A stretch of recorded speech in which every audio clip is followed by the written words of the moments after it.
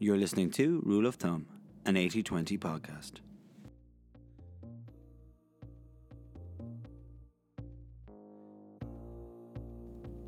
I'm Michael Corcoran, Social Transformation Consultant at 80-20. Rule of Thumb is a podcast series that will provide some of the latest practices applied on social media, driven by mobile and the thumb-stopping behaviour of people that is creating a new norm, a new rule of thumb. First up, in episode 1, we'll cover social-led video.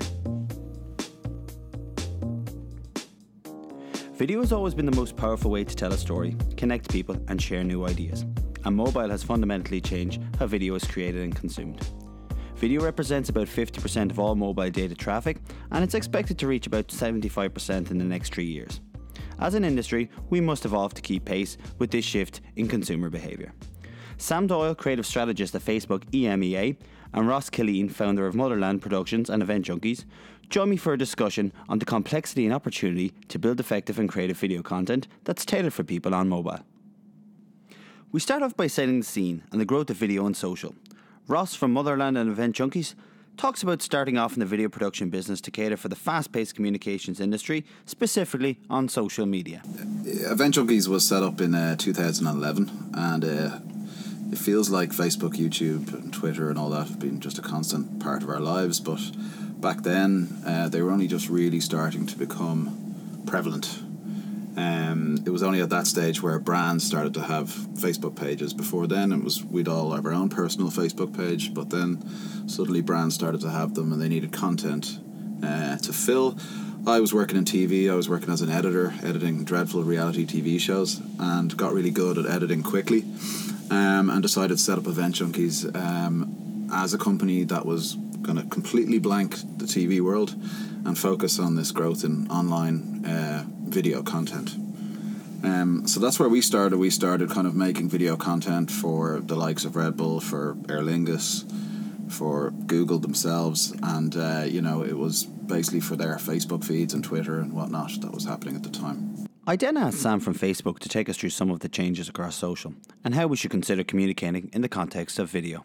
We went from a place where brands were sort of managing their own, dipping their toes into social media, and they then started to realize that the content that they were making for other platforms like television or whatever that might be had to sort of fit into that world.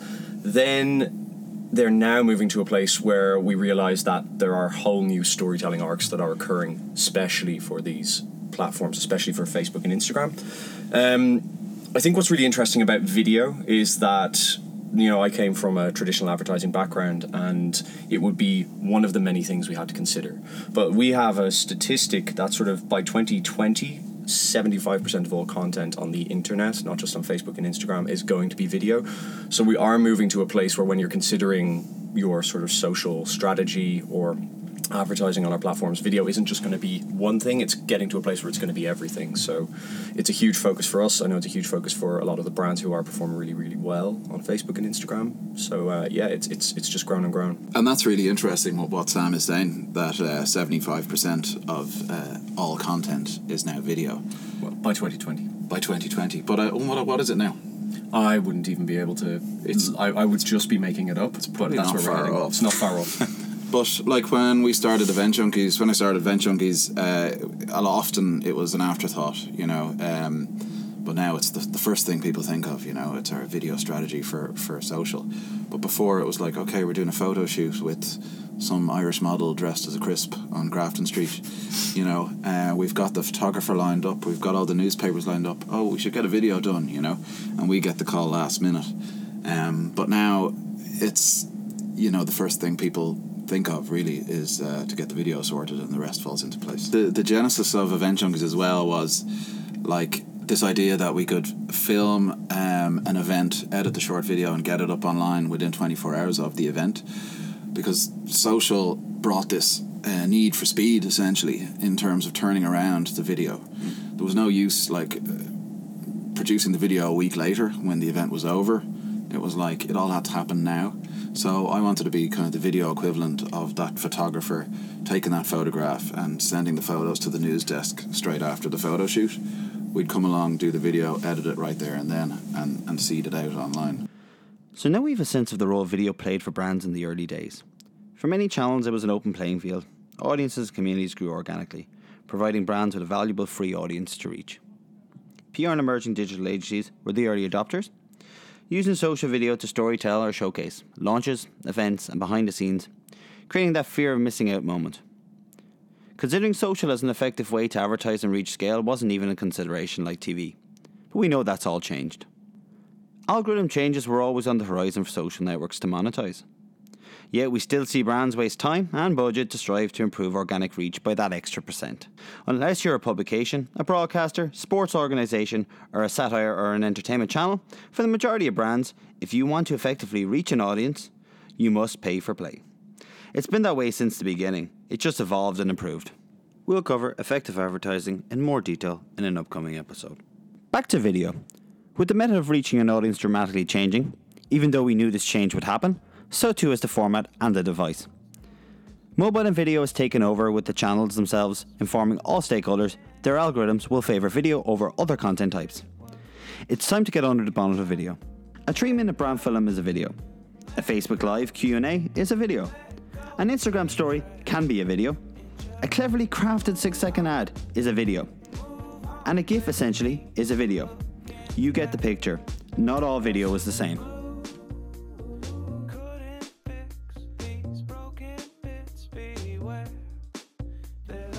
The growth of video continues with the magical device in our hands. But what can we do to ensure we create video fit for consumption? An understanding of human behaviour with mobile in mind tells us video for brand communications requires change, some of which many are still uncomfortable with. Sam now takes us through a real good snapshot of what behaviour we must understand to deliver effective video on social.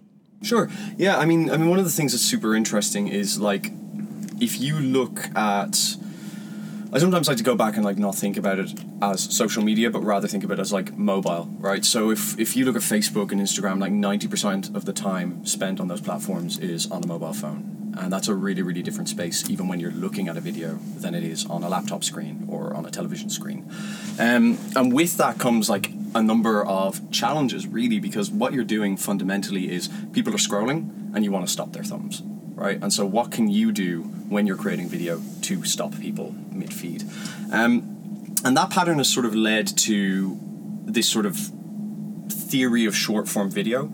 But one of the fundamental things, whether your video is short or long, is how do you grab people's attention? Because what we're seeing in studies is that, like, we're not even talking about, like, a 3-second audition for people to see if they're going to stay with your video or not. Like, people can make that decision in a split second, within 1 second.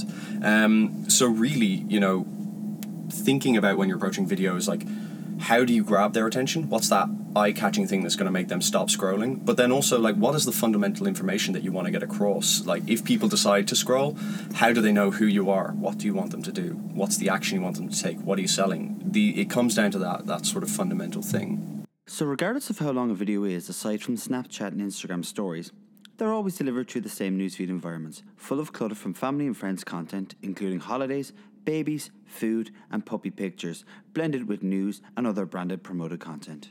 Throughout this clutter, as Sam puts it, you need to grab somebody's attention immediately. Think about the traditional storytelling arc of TV ads and brand films. With a video with a passive opening that builds momentum with the hook or message at the end, immediately grab the attention of a person who scrolls at a rapid pace on their news feeds. If you're not forced to watch an entire video, which is most cases on social media newsfeed, most people will likely watch for a couple of seconds, or even less, which Sam has now indicated. They'll simply scroll by in search of other content to consume. We then continue to build on when to use short or long form video on social. In theory, yes, short video will deliver an immediate salient message and have higher completion rates. But does that mean long form video is redundant? Not at all. After grabbing attention immediately, now you need to understand consumption behaviour in more detail, and how this can dictate the type, length and weight of short versus long form video you need to consider creating when planning video. And with that, I think also comes a acknowledgement of people's behaviour. So what I love and find really, really interesting about working in the company that I do is you can look at it as almost like a sociological study of people's behaviour. So when people are using their mobile phones, like we've sort of divided it into like 3 broad buckets of, like, people are on the go, so that sort of behaviour is like really relates to short form content. They're sort of, they're walking around, maybe they're amid something else and they're just glancing at their phone. Bite-sized pieces of content work really, really well there. Eye-catching stuff, GIFs, cinemagraphs. Then there are people who are sort of like leaning in. So if you think about that in terms of a behavior, it might be like at lunchtime, maybe they're on a train, maybe they're commuting. They spend a little bit more time in the feeds, they're more considered. And then there's that lean back sort of mode where you're at home, you're relaxing, and you're actually taking the time to spend time and search for content to engage with in a longer way. And what we find working for brands is like a 70-20-10 split. So like 70% of people's behavior is that like quick scrolling, they want to consume bite-sized things. 20% gets a little bit more interactive, a little bit more in depth, and then 10% of the time they're going to go deep on something. They're going to watch a long form piece of video. They might do something more interactive like engage with a Facebook Live or whatever that might be. And so that approach is starting to become like not like a hard and fast formula, but it's a way that we're playing with how to approach video for our platforms. While it's not a concrete formula Sam describes, for many brands it highlights the need to deliver social-led video to cater for the 70% consumption habit. If people's videos consumption is short, easy to consume content on the go 70% of the time, using a long storytelling arc for all video means they consume no branding, no message, or no context. For the 70% consumption moments, focus on crafting fantastic short video that captures attention rather than gambling on the first few seconds of a long form video or posting a TV ad directly on social media that tries to make sense on its own. Creatively, short form video is a new type of arc to communicate. It's not enough to capture attention though. You must captivate people, whether it's 5, 10 or 15 seconds long, and there's no algorithm for that. Creative will always be critical. I then asked Ross has he seen a change in the briefing and video production requests coming through the doors of Motherland and Event Junkies, and how it's being managed by the production houses and the agencies. Yeah, well, as you know now, Motherland started up then in 2013 after Event Junkies, so we kind of do a lot of different types of video content. So Event Junkies is very much in that PR world, fast turnaround, activations kind of thing, and then Motherland we're kind of working with, I guess, doing classic advertising. So they're very different beasts, and the ask is often very different. But yeah, we're constantly aware of everything we're doing has to work on Instagram, has to work on Twitter. But often we don't get that information early enough, And I think we were talking about this before we went on air, just kind of having everyone in the room at the beginning. This piece of content we're working on has to work on this newsfeed, it has to work on TV, it has to work on Instagram, and it has to work on Snapchat or Insta Stories or whatever, and finding a way for us all to kind of make that happen would be great from a production point of view. So by the sounds of it, the production companies and video creators are aware most concepts need to work across multiple platforms.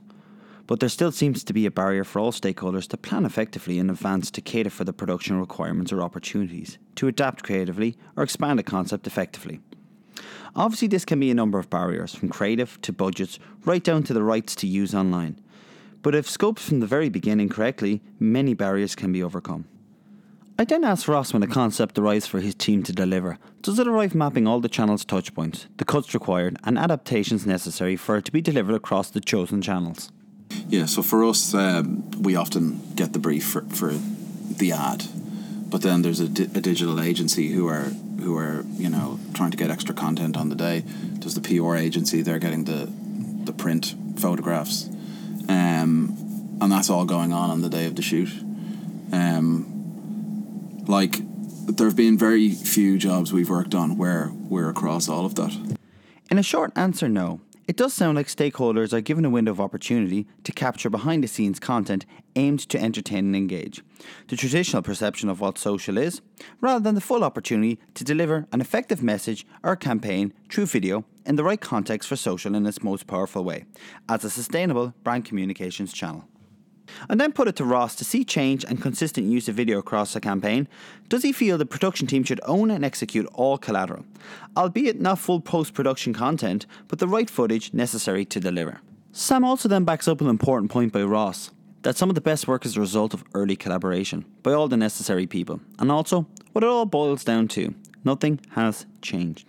But Sam explains what has, which is how the creative is brought to life. Here's what you need to know or may already know. It depends on the job and it depends on the ask, because a lot of the time, it's, yourself, it's kind of, you've got your one job to focus on, and it's important that you just focus on delivering the best TV ad you can. And if you're also kind of trying to factor in getting some digital content as well, that can be tricky, And I think you might kind of, if something suffers along the way, you might take your eye off the ball on the TV ad in order to do a better job in digital and vice versa.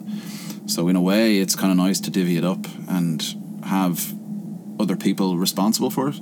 But I think it's good if everyone's on the same page and that there's a consistency throughout it, Yeah, I think it raises a really good point, which is like, having come from the world of creative agencies to now have the pleasure of working in Facebook, I suppose, is that when we collaborate with agencies or with clients, the most fruitful process we have seen is when all of the stakeholders are in the room from the very beginning of the process. And often that sort of takes the burden off the production company because everything has been planned up front. So I know that, like, when you have the client in the room, all of the different agencies and the right people from those agencies, the creative directors or the creative teams, the social media managers, the PR, and everyone is in there from the beginning, and really openly and collaboratively discussing the idea at hand and how it can possibly work across all channels. That's what leads to a really, really good campaign that will have impact no matter where it's going to come to life. And fundamentally, I mean, if you want to boil it down to anything, I think it goes back to what Ross said, is like, good ideas are still good ideas. I think that's the first thing I always say to people when they ask me, like, oh, so what's changed now that I'm advertising on Facebook or Instagram or Snapchat or whatever that might be? Like, good creative is still good creative. The real thing that has changed is the context. It's where is it being delivered and how does it come to life? And that's sort of where I guess maybe like the challenges are coming up. So we know that, like, based on what we're seeing in the feed and how people are reacting, there's a certain number of like best practices or things that we can do to help make the most of the context in which you're advertising. So, if you are putting a video into the feed, it's worth realizing that you have to capture people's attention. So if they're scrolling, how do you grab that attention? Do you do something really beautiful and eye-catching? Do you know that your logo and your brand has resonance, so you put that right up front? We know that, like, a lot of people use their mobile phones with the sound off. So therefore, if you have a lot of dialogue in your ad, do you need to put subtitles, or do you need to put key phrases in, or do you need to actually ask people to turn on the sound? Like, that's something, if it's done artfully and integrated and planned up front from the beginning, really, really works. I think what's always difficult is when the way that the content is brought to life in the platform or is planned for the platform as an afterthought. Then that becomes tricky both for the platform itself, for the execution, and for the production company. So let's hypothetically say that you have a video and it doesn't make sense without the sound. Knowing that from the very beginning, from a creative point of view, and almost like planning how you're going to bake in like a text treatment so that the ad makes sense, means that it's going to art directionally look good and you're not putting like crappy little subtitles at the bottom. It also means the production company knows that that's part of the process and part of the edit or part of the post. And then it means that it's also going to perform in the feed, so everyone's a winner. Okay, so let's recap and build on some important points. What are the key things we're considering to deliver great social-led video? Knowing where it's been distributed and how it will be consumed will shape how it will come to life. Number 1, frame for mobile. Take up as much space of the screen in the natural way the device is held. Think square and portrait. Number 2, make a person's thumb stop through all the clutter. Realise you need to capture attention immediately. Do you do something eye-catching or clever, a hack of a format on the newsfeed? Does your brand resonate with people? If so, front-load it in the first frame. Number 3, communicate your message or story. Does your video rely on dialogue, knowing most people watch video with no sound? If so, put subtitles, key phrases, words within the video, or if you need people to watch with sound on, prompt them. Both can be done in a way that complements the video, cleverly crafted and planned up front. Number 4, multiple messages. If your video is not a bespoke piece and you have a number of messages you need to deliver, knowing attention is short, sometimes 6 to 10 seconds. A good place to start is to audit your video over the past 3 months and calculate the average view time as a good indicator. Test this video length as a guide. Try to use more than one video to deliver all message individually. This, paired with effective media, will ensure consumption of all messages in an episodic or sequence fashion. It's fair to say these 4 points should be well known and preached by many in the industry, but where does it break down in the process? TV and brand films are still the main ask and starting output for many brands. TV is still valuable, but when a concept needs to be delivered through social, it is visibly still an afterthought, and simple cross-posting is not the best solution. When TV is still the lead channel and the concept heavily relies on dialogue with a longer arc to deliver a message, a compromise if bespoke videos for social are out of scope, we know we should plan the execution so that 1. Text treatments can be added into the visual story rather than tiny teletext 888 subtitles splashed on the bottom, and 2. Context or message is front-loaded through a small re-edit. And when in doubt, remember this. It's often you'll find it's really simple because every brand has a really, really clear set of brand guidelines, which usually includes a custom typeface. Yeah. So that typeface can feel super integrated into the art direction of the piece rather than putting on generic subtitles. Yeah. And then the art directors hopefully feel a little less offended. And it works. Remember, this is a compromise, when many factors prevent bespoke work for social. Yes, it will ensure consumption of a message by more people, but please don't be fooled that a 30-second TV spot with adaptations are the best way to deliver a concept on social. When you want to reach a large audience, remember that 70% window we mentioned earlier, you have only seconds. Craft the majority of video in a way that people consume it. Video is not going away, it's growing.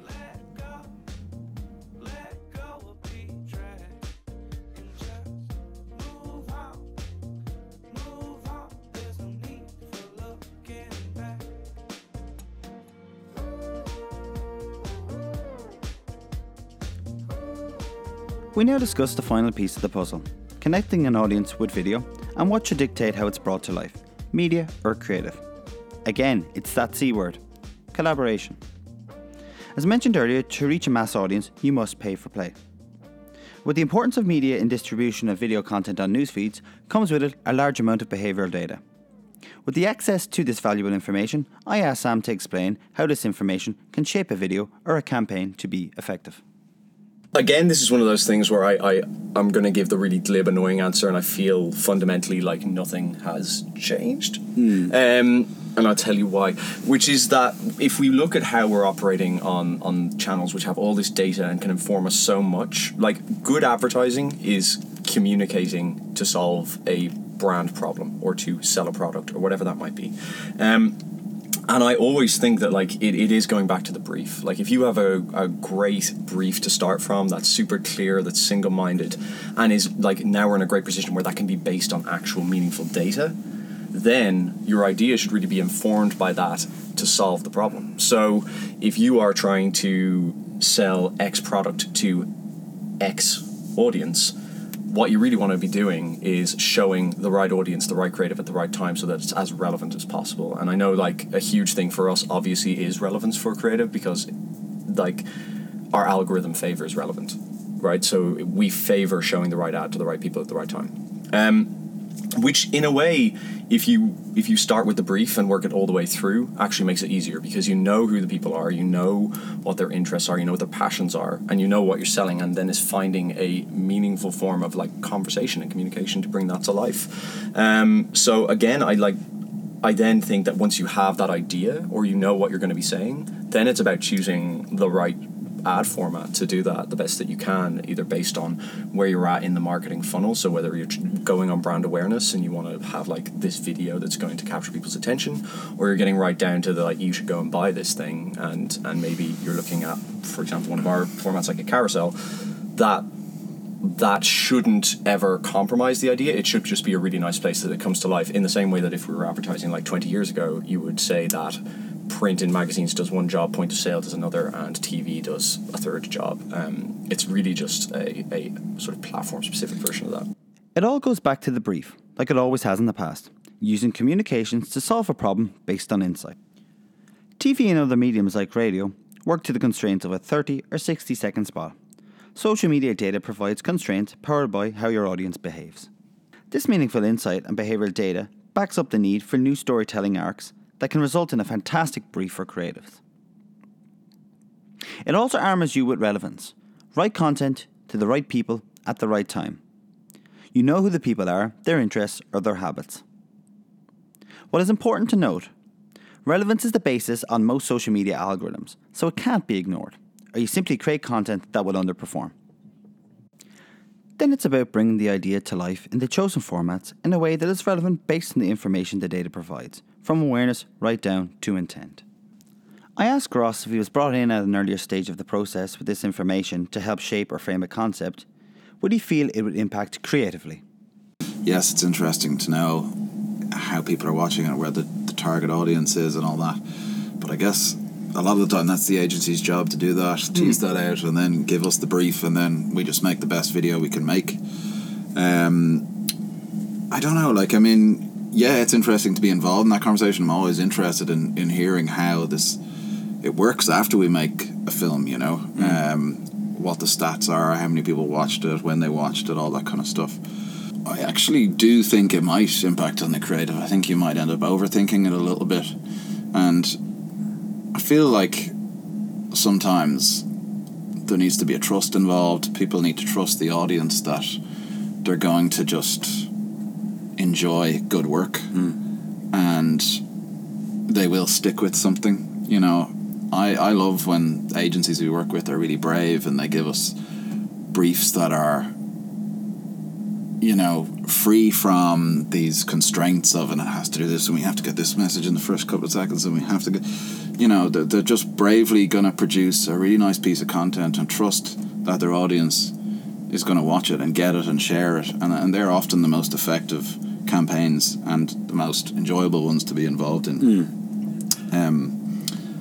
Obviously not every piece of content we do can be like that, so we've got to adapt the way we work, and having that conversation with the agency, the digital agency, the media buyers and all that kind of stuff in advance, getting all that stuff on the table before we sit down and kind of plan it is probably very useful. Ross answers through the lens of the director, and he's right. Information overload can impact the creative process, especially when it's collated and briefed poorly. So it's important that the information is drilled down into a solid brief. Ross also talks about clients being brave when creating work, free from constraints, which can lead to some of the best work being produced by the creators, and again, he's right. This aligns to Sam's example of the 10% consumption window when people lean back and enjoy great video. Ross then acknowledges that this can't always be the case and agrees in the early planning stages there is a value that this information will help shape the output for the majority of content. The other two windows Sam mentioned earlier in the podcast, the 70% lean forward and the 20% lean in windows. While restrictions in a brief feel like a barrier, even in the context of short-form video, they can also encourage creativity. Sam continues, including some experience of when in the past he loved perimeters on a creative ask. I read I think there was an Adweek article recently about 6-second video, and that we're in the year or going into the year 6-second video. Correct, and kind of pushed post Facebook's recommendations for a number of years on it, but now YouTube are coming to the game about the value of a 6-second piece of creative. Totally, and I think what's interesting about that is that's a really good headline, and I do also think that there is, we know that shorter videos work, but the best way to think about short videos is not so much how do we make our really, really long video short, because a long video has a place, it has a purpose, and I don't think we should get to the point where, everyone looks at their long video and cannibalizes it. Rather, it's, really going back to that fundamental of what's the idea for this campaign, and how do we make the short 6-second execution of that, and how can that be brilliant and funny and impactful? Because there are really, really good examples of people embracing the restrictions of formats. So one of my favorite ads of the last couple of years was the Geico work, which was around pre-rolls. Yes, and it was just this still pre-roll, and it just went on forever. It was unskippable, but it was so funny and so well executed and played on that insight. And I think what we are seeing is that really, really good long-form video is always going to be watched. It will always have that shareability factor. I don't really see that changing, because that's all about what resonates with people. But what we are seeing is that there is a place for really, really short, impactful video, and the brands who are doing that well in 6 to 15 seconds are it never feels short. It actually just feels like a perfectly formed story, gag, emotional, impactful piece. I saw an ad by Pantone recently, all around diversity, and it was 2 seconds long, and it was just like, it was brilliant. It was so clever. It was so beautiful. I'll send it to you, but no one can see it on a podcast. We can share the links. But I think like that's the important thing. It's about creative people approaching the format and finding the creative solution that doesn't compromise on craft and doesn't compromise on communication, but rather gives the biggest bang for the buck at that time. It doesn't kill creativity. It's just another place to play with parameters, and like I think creative people really like parameters. I think like it's basically like solving a problem for them. Like one of the worst things that could ever happen to me when I was working on briefs was someone went, "It's an open brief." People would arrive and go, "Isn't this the best thing ever?" And you would say, "No, because I don't know. Like where's the end of my palette? Where's the end of where I need to go?" The more you're telling me what I can't do, the more I have to play with what I can do and be really, really clever. And I think that's the opportunity that 6 seconds affords, or small short videos afford. So play with perimeters.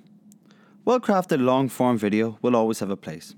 People will consume it at certain moments, but we're seeing a need for well-executed short video, perfectly created, that delivers on your objective, as Sam puts it, finding the creative solution. Sam then poses a question to Ross when faced with the challenge to shoot in different aspect ratios on set. What it does lead to is a really, really interesting conversation in how you start to produce that and make that. I mean, one of the things that I think is quite interesting, and like I'm just going to take your job now and start asking questions. I like this. Is like one thing we know works really, really well is like shooting square format or vertical format video, which was like totally going back on how I would have behaved before I started thinking really, really hard about this and became part of my job. I would always start filming things landscape, and I would even scoff. I would go so far as to scoff at a person who was filming something vertically. I've done that. Yeah, like if you know that like the real estate that you take up, I hate talking in real estate, but the real estate you take up on a phone is best used with vertical or square. That's an interesting challenge for a production company, because for YouTube or for television you want the landscape, but for Facebook or Instagram you want a square or a portrait one. Then that presents a number of interesting challenges, because then do you start cropping, or would you prefer to use a second camera? Where would your head be at that, Ross? Melted. It would have to be a second camera, you know. Like I'd agree with Sam in terms of like having some parameters is great for creative, you know, and it is, a lot of it is problem solving, you know. But you do want to have a bit of room to maneuver and try things, and you know, not be too restricted in terms of all the things, all the people you have to target and all the points you have to hit. But shooting portrait, I definitely, if I had to do a job tomorrow, you couldn't, unless it was only being broadcast in portrait, that's fine, then let's do it. But if it has to work across all platforms, it would definitely have to be shot with two cameras. I'd have one person just fully focused on the portrait side of it. Yeah, and I think you raised another like really good point, which is like, as a creative person in the company, like best practices are guidance. I think that's the really important thing to do, but they should never be a tool that's used to stop people from doing amazing work. They should rather be there to sort of guide how you can have performance on the platform, and you know, almost an exercise in like reference for when you're approaching work that should come to life well on any social media platform. Okay. 100%. So if the shoot requires multiple formats, a dual setup would ensure the best delivery according to Ross. While we try to ram best practice down the necks of creatives and producers, including poor Ross, it's good to know what we mean after Ross recommends wiggle room to push creativity.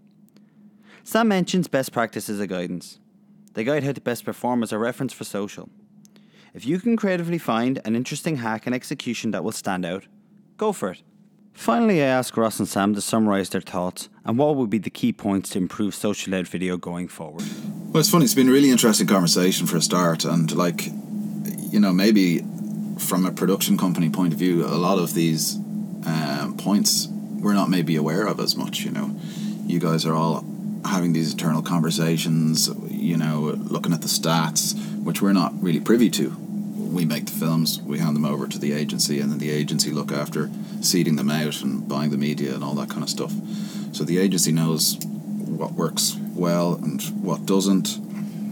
And yeah, I guess if it doesn't impact on the creativity, then I guess there's no harm in, you know, bringing the production company in on that and sharing some of those insights, what worked on the last one, what didn't work on the last one.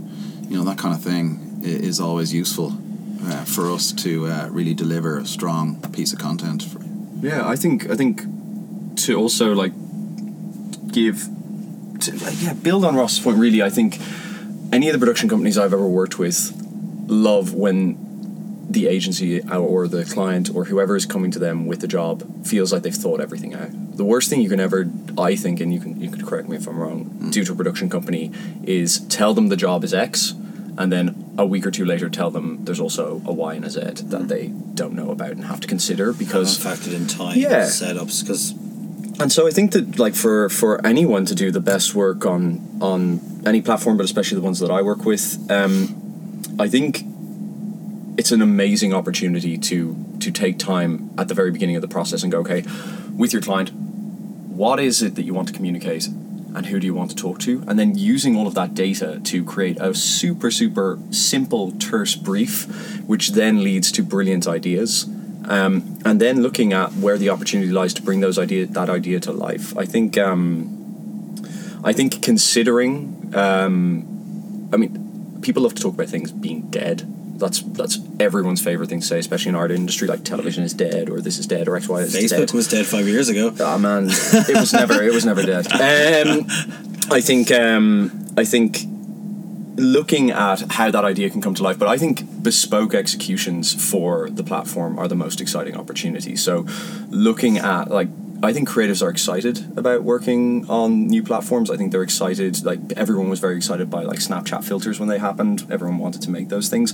People who are creative have an urge to come up with the best idea and be the person who used the platform the best. And I think having a very terse brief and good ideas that lead to that work. One thing, like a couple of things that are starting to come up are, you know, like don't make it an afterthought. Make it part of the overall thinking and then give it the respect that it deserves when you bring it to a production company. Have the 6-second script and have the copywriting and the art directional craft there so that people like Ross can make the most interesting videos for the platform that compel people. I also think that like moving at some point there is going to be like a sort of a pull on moving at campaign cycles. So I do think that every company has their campaign cycles and their key times that they want to communicate. But I think we are going to have to look at like how we can communicate on a constant basis versus how you can communicate at key times of the year. So also having an idea that can go and run that length to build brand affinity, because these are also platforms that you can build brands on, not just do one-off pieces of work that feel exciting, strange, or new. I'm not sure that answered your question, but it definitely sounded good in my head. Indeed, it did sound good. Taking all Ross, Sam and I chatted through and moving forward with Social Out Video, there was an agreement amongst the three of us not to make social an afterthought. Make it part of the overall thinking. Collaboration is still the elephant in the room. By not making it an afterthought, as channels, you understand they are an extremely powerful way to reach people. As owners of the concept, equip the production company and the video producers with the short format concepts, scripts, or how messaging will be incorporated visually. To get it to this stage, collaboration leads to a tighter brief. From a creative point of view, use data and provide parameters that will lead to stronger ideas and the opportunities how and where to bring the idea to life. From a production point of view, everything is thought out and there are no surprises in store for a production team who can plan a concept to be shot in a specific way. If that changes, it can impact the execution. The most exciting opportunity will be bespoke executions by creatives who have an urge to play with parameters, new formats, and creative social firsts. Most of what was discussed in this episode is in the context of video and newsfeeds, but channels are refining its video product with saturated newsfeeds. They're looking to mirror TV with partners to broadcast sport, reality TV, and scripted series, a future angle for brands. Lastly, as Sam points out, prepare yourself for a change from campaign cycles with specific teams at different times of the year to focus to communicate on a constant basis. Social media is demonstrating its value as a brand building platform beyond one-off pieces of great content. Another topic we'll be covering in a future episode. While the focus of this episode was social-led video, we did deviate a little into media and insight. But social media is an infrastructure beyond its create and publish perception. Creative and media does not work in isolation. A lot has changed, and video sits within this. A big thank you to my guests, Sam Doyle, creative strategist at Facebook EMEA, and Ross Killeen, founder of Motherland and Event Junkies. I'm Michael Corcoran, and thanks for listening to 80/20's Social Media Rule of Thumb.